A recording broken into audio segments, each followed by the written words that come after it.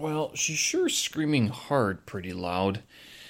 That's the Chinese girl, the Chinese curling girl, who's makes up one half of the mixed doubles that's been going on today. I've been watching it, and she seems to scream hard in English, but everything else is in Chinese. Anyway, it's Thursday already, February 3rd, 2022. I'm Steven Sersky, and if I sound a little quieter, it's because, yeah, I'm a little, my back hurts. I mentioned yesterday that I threw out my back while I was working out yesterday morning, and it is better than it was yesterday. During the night, actually, I felt it pop twice. I rolled over and went pop, pop. But yeah, I think this is. I don't want to say it's a herniated disc, but feeling the lower spinal cord, like the lumbar area, yeah, it's a bit tender to the touch. The only thing is that I don't have like any shooting pains anywhere, so like I don't have any other pains anywhere else. So I do sort of think that it's a strained muscle or some sort of spasm that happened. I wonder if I had maybe rounded my back just a little, maybe a little too much while doing my kettlebell swings, because I was using two of them at the same time. So I wonder if that sort of did it and did me in. But yeah, so today I spent the day doing woke up, did like some mobility stuff as much as I could do. And then, yeah, just basically walking and stretching and icing my lower back, making sure that I was alternating sort of positions as well, like sitting in different areas. So yeah, it's disappointing actually. I didn't think that this was gonna, make up the better portion of my Spring Festival week off. But yeah, I hope it sort of gets better. I will try to get up tomorrow and do another workout. At least go through the motions. I might not have to go as hard, but I do want to keep active. It's not like I don't want to be just lying down, because I don't like just lying down doing nothing. It's very difficult for me to do that. I find it very difficult to sit still, as I'm sure if you've ever been out with me, it's like I'm always fidgeting. It's just one of these things I've always done. I don't know exactly why, but yeah. So I like to I like to move around, and sitting down for any length of time is kind of difficult. That being the case, I was still very productive today, as I was able to get a few things. I mentioned I'm sort of taking February off. I was supposed to record a couple of podcasts this week. Things didn't turn out the way we wanted it to. That's fine. We can still schedule things later on, but I got some other things organized with the website. I realized that I actually hadn't posted one of the December drumming tracks, December 26th.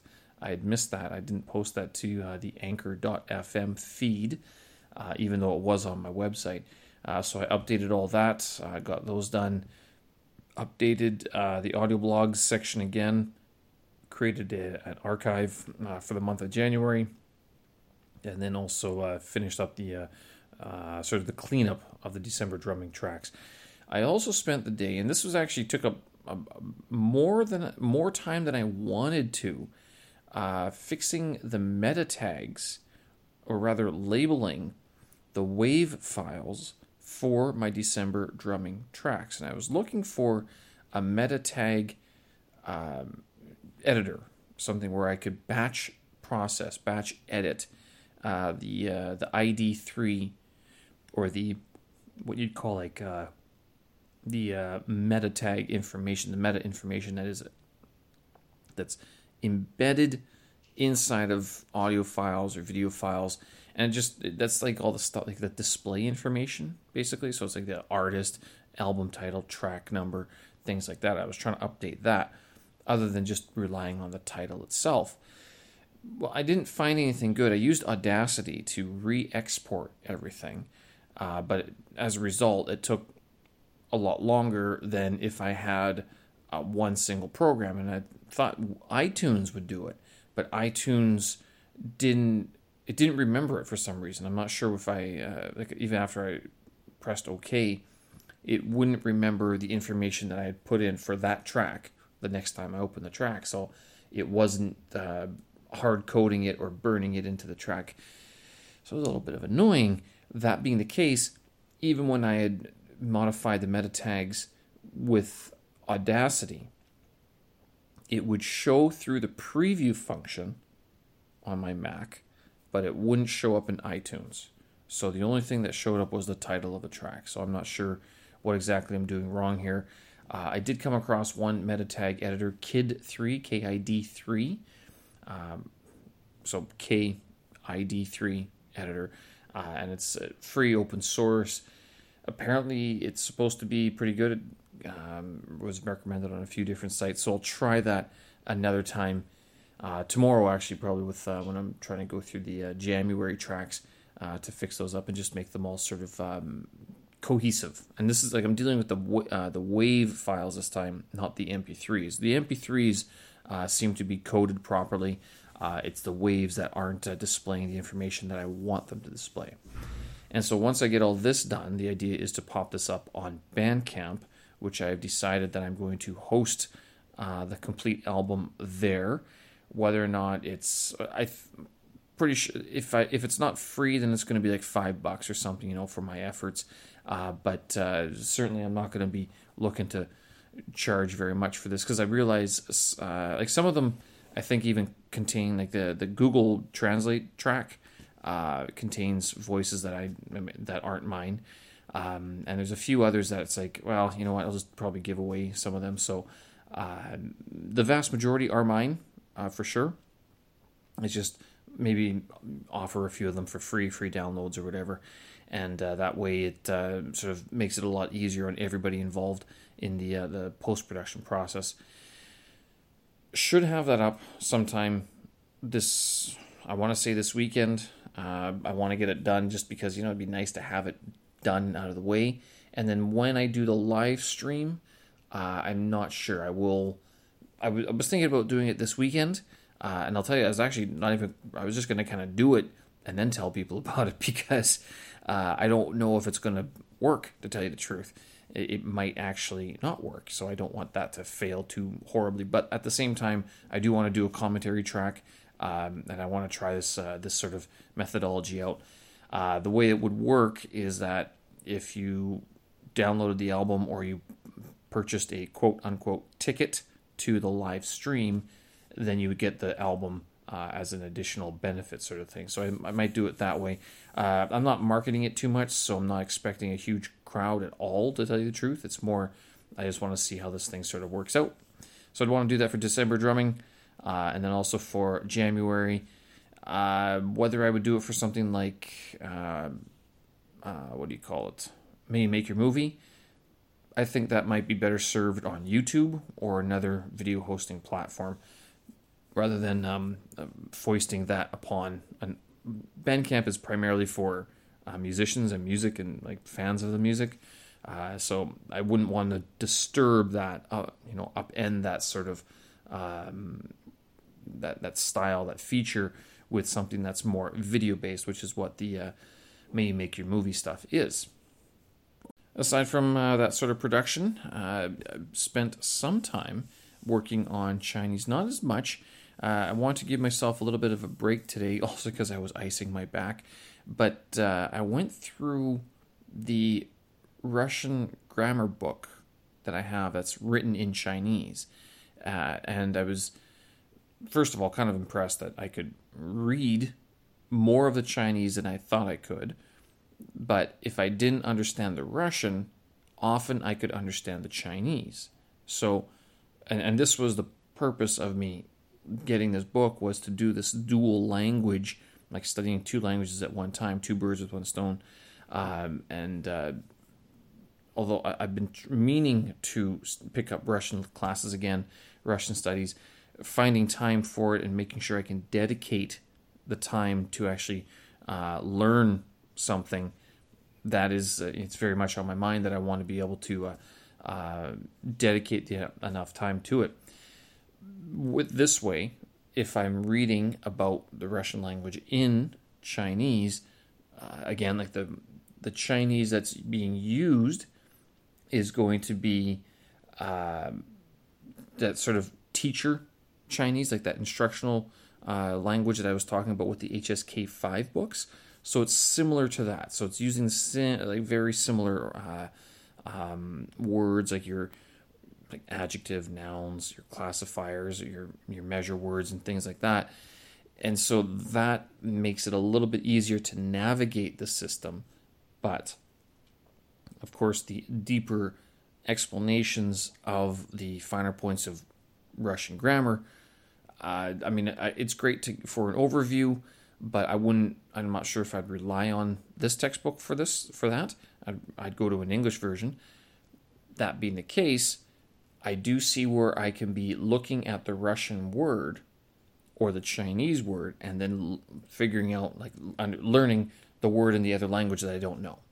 So I don't think it's not a waste of money. I mean, it was only $10, although I saw it on sale for, I bought it for 60 kwai, and I think I saw it on sale today for 36 kwai, but whatever. Not a waste of money. I don't think it's just a doorstop. This is something that I could probably sit down with at least once a week and go through on my own time and just read through different portions of the Russian grammar while also picking up on the Chinese vocabulary as well. So I'm looking forward to doing that. The other thing I was reading today that I managed to get some time to finally do, and this has sort of been a very nice luxury of not having to, not feeling obligated to create and publish something every day. I was reading my books that I got. So I was reading, I basically read 3 or 4 different books, but the one that sort of kept my attention most of all was this J.P. Getty book. Again, I've been going back to this one. He talks a lot about management, about how, a lot of times some companies that want to be successful don't communicate to their managers enough that to involve the employees in the discussion of what's going on. And I don't want that to be misconstrued as something of me being critical to any company. I look at it going, if I wanted to run my own company, how would I want to be conducting myself as a manager so that people would want to work with me or for me in some capacity, right? Especially as we're going as we are very much in a gig economy. I mean, I guess the one question is, are those people skills as important? One of the quotes that he says is that like management, basically, I gotta read this. Let's see. It doesn't matter how much this like the manager knows or experience they have. If he's unable to achieve any results through people, then he's worthless as an executive. And this actually follows one of the other comments about another quote from the Michio Kaku book, where Max Planck is talking to Albert Einstein, and he says, a new truth doesn't triumph by convincing the opponents today. It's that the truth stays around and the opponents die out, and a new generation grows up just sort of accepting it. And so this has me forward thinking here, looking forward, going, well, what do we sort of accept today as being a truth that could change within the next generation? Couple that with the managerial thing. It's like, okay, but if we're in a gig economy and if we are in the situation where it's like, can we manage companies the way that they were managed before? Is it the same way? I mean, we're much more global. We're much more interconnected than we've ever been before. I mean, how much does a reputation? Is it the reputation of the employees, or is it the reputation of the founder or the main operative of the company? And I think, again, for all of the online businesses there are, I mean, at what point do they have to be concerned about the gig workers they are hiring? That's sort of where I'm going with this, is that in a gig economy, with the flexibility of being able to work anywhere in the world and doing a lot of jobs and working for yourself in a lot of capacities, but you're hiring other people to do certain bits and pieces, whether it's graphic design, editing, content production, or accountant work or stuff like that. Does it still come down to how you work with each individual person, or do you have a process, like a standardized process that you can fit any gig worker into the production line, have them do something, and then on to the next sort of thing. Just watching this curling as well, and I see that China just stole a point from Sweden. Very close rock there. They're going into the sixth end. They only got 1 point, but they still managed to do it. So, yeah. But so that's sort of what I was reading while I had the Olympics on all day. So I've been practicing my Chinese, listening to my Chinese passively all day today. It's been good so far. The one disappointment that sadly watching the Olympics is that I'm watching the Olympics on a TV and not being in person with them. So it's like the Olympics have always been that sport that has been on TV in some time zone that you're like, what time is the game on or whatever. It's not like the NFL where it's like, it varies within 2 or 3 hours, or like the, NHL, or even the European leagues, the football leagues there. I mean, it varies by 6 or 7 hours usually, but within a manageable amount of time. But the Olympics, I mean, Tokyo was 15 hours ahead of most parts of North America. Beijing is 14 hours ahead of Central, 13 hours ahead of Eastern time right now. So it's a little bit more, more exotic, I guess you could say. I mean, it's not as standard in terms of its time displacement. And so that always means that you have to watch it on TV. And here I am living in the city that's hosting it, and I can't go see it because of the virus. Yeah. Oh well, I don't know. Maybe the virus will end before the closing ceremonies or before the before the men's gold medal hockey game, and then that way we can go see it in person. Probably not going to happen. Right. So I mean, it was a productive day anyway, despite the pain in my back. Got some reading done, did some Chinese, and watched some of the Olympics. Now the Olympics, the opening ceremony isn't until tomorrow evening at 8 p.m.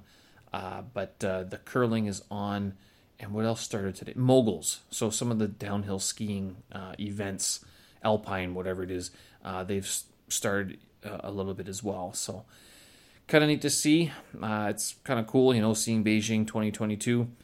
But yeah, a little bit disappointed not able to see this in person, given that it was sort of a mark I gave myself, a target I gave myself to stay in the city for this long, as well as for my Chinese studies to be getting through the HSK 5 level by the time the Olympics came around.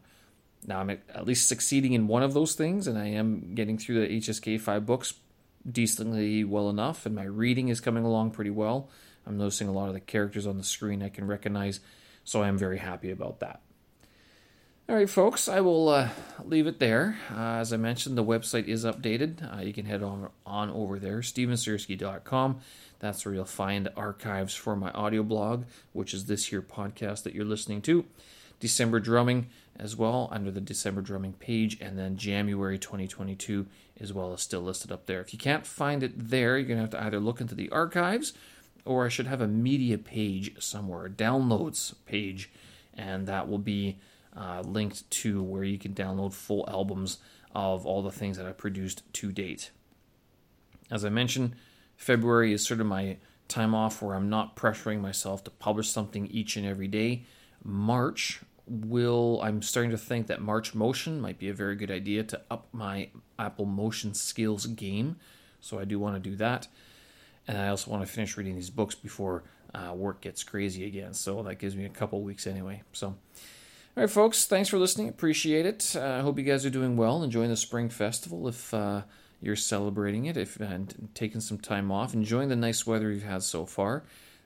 And if you're not at all in a place that is marking the Lunar New Year, I hope your work week is going very well. Thanks for listening. Again, show notes and tracks up on my website, stevensersky.com. Thanks for listening, folks. We'll talk again. Bye-bye.